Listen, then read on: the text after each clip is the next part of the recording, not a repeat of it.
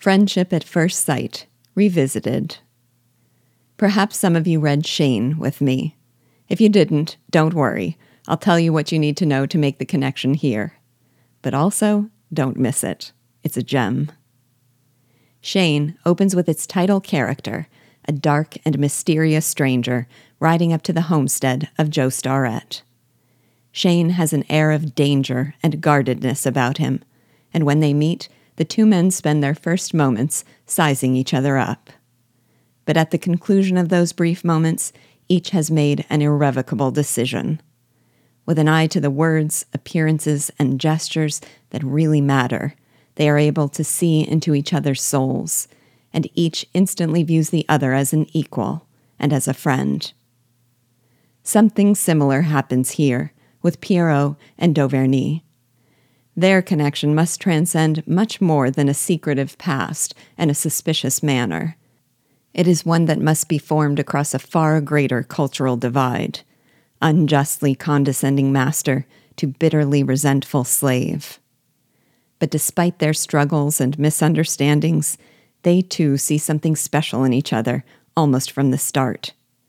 It is that basic substance of the soul that induces them to call each other brother. In both cases, these men of noble spirit know that what counts is a man's character, and they know where to look to see that character revealed.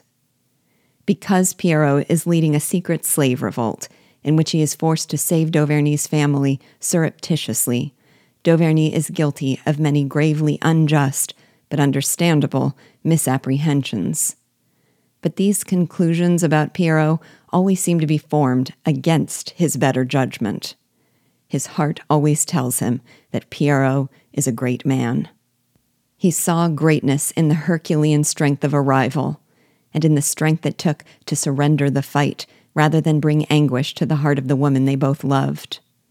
He saw greatness in the dauntless courage of a man who would risk his life to protect that woman by doing battle with an alligator bare-handed, and to protect a fellow slave by standing up to a cruel and capricious master. He saw greatness in a man who could break the iron bars of his prison cell, and yet stay confined within it, rather than let his captors think he was afraid. Every time he saw Pierrot, he was overcome with an inexplicable reverence for the noble and dignified bearing of this slave who had the appearance of a king. In these last chapters, when Pierrot appears and the memory of him carrying off Marie overwhelms Dauvergne with rage and a desire for revenge, he finds himself again captivated by the nobility and pride that radiate from Pierrot's being. Though his actions had seemed to brand him an enemy and an arch-rival, Dauvergne simply cannot be fully convinced that he ought to mistrust a man who behaves like he does. When Dauvergne laments the chains that stop him from seeking his revenge, Pierrot orders him to be set free. When he cries out for his rival's death, Pierrot hands him his own dagger. When he begs him to engage with him in a fair fight, Pierrot refuses, declaring it impossible for him to lift his hand against his friend, even to protect himself. His every action is characterized by a fearlessness and honor matched only by that of Dauvergne himself. Because these two great men are such kindred spirits, it is gratifying to see their misunderstandings dispelled and their friendship reaffirmed. It is nothing more than a confirmation of the truth that Dauvergne had known at first sight.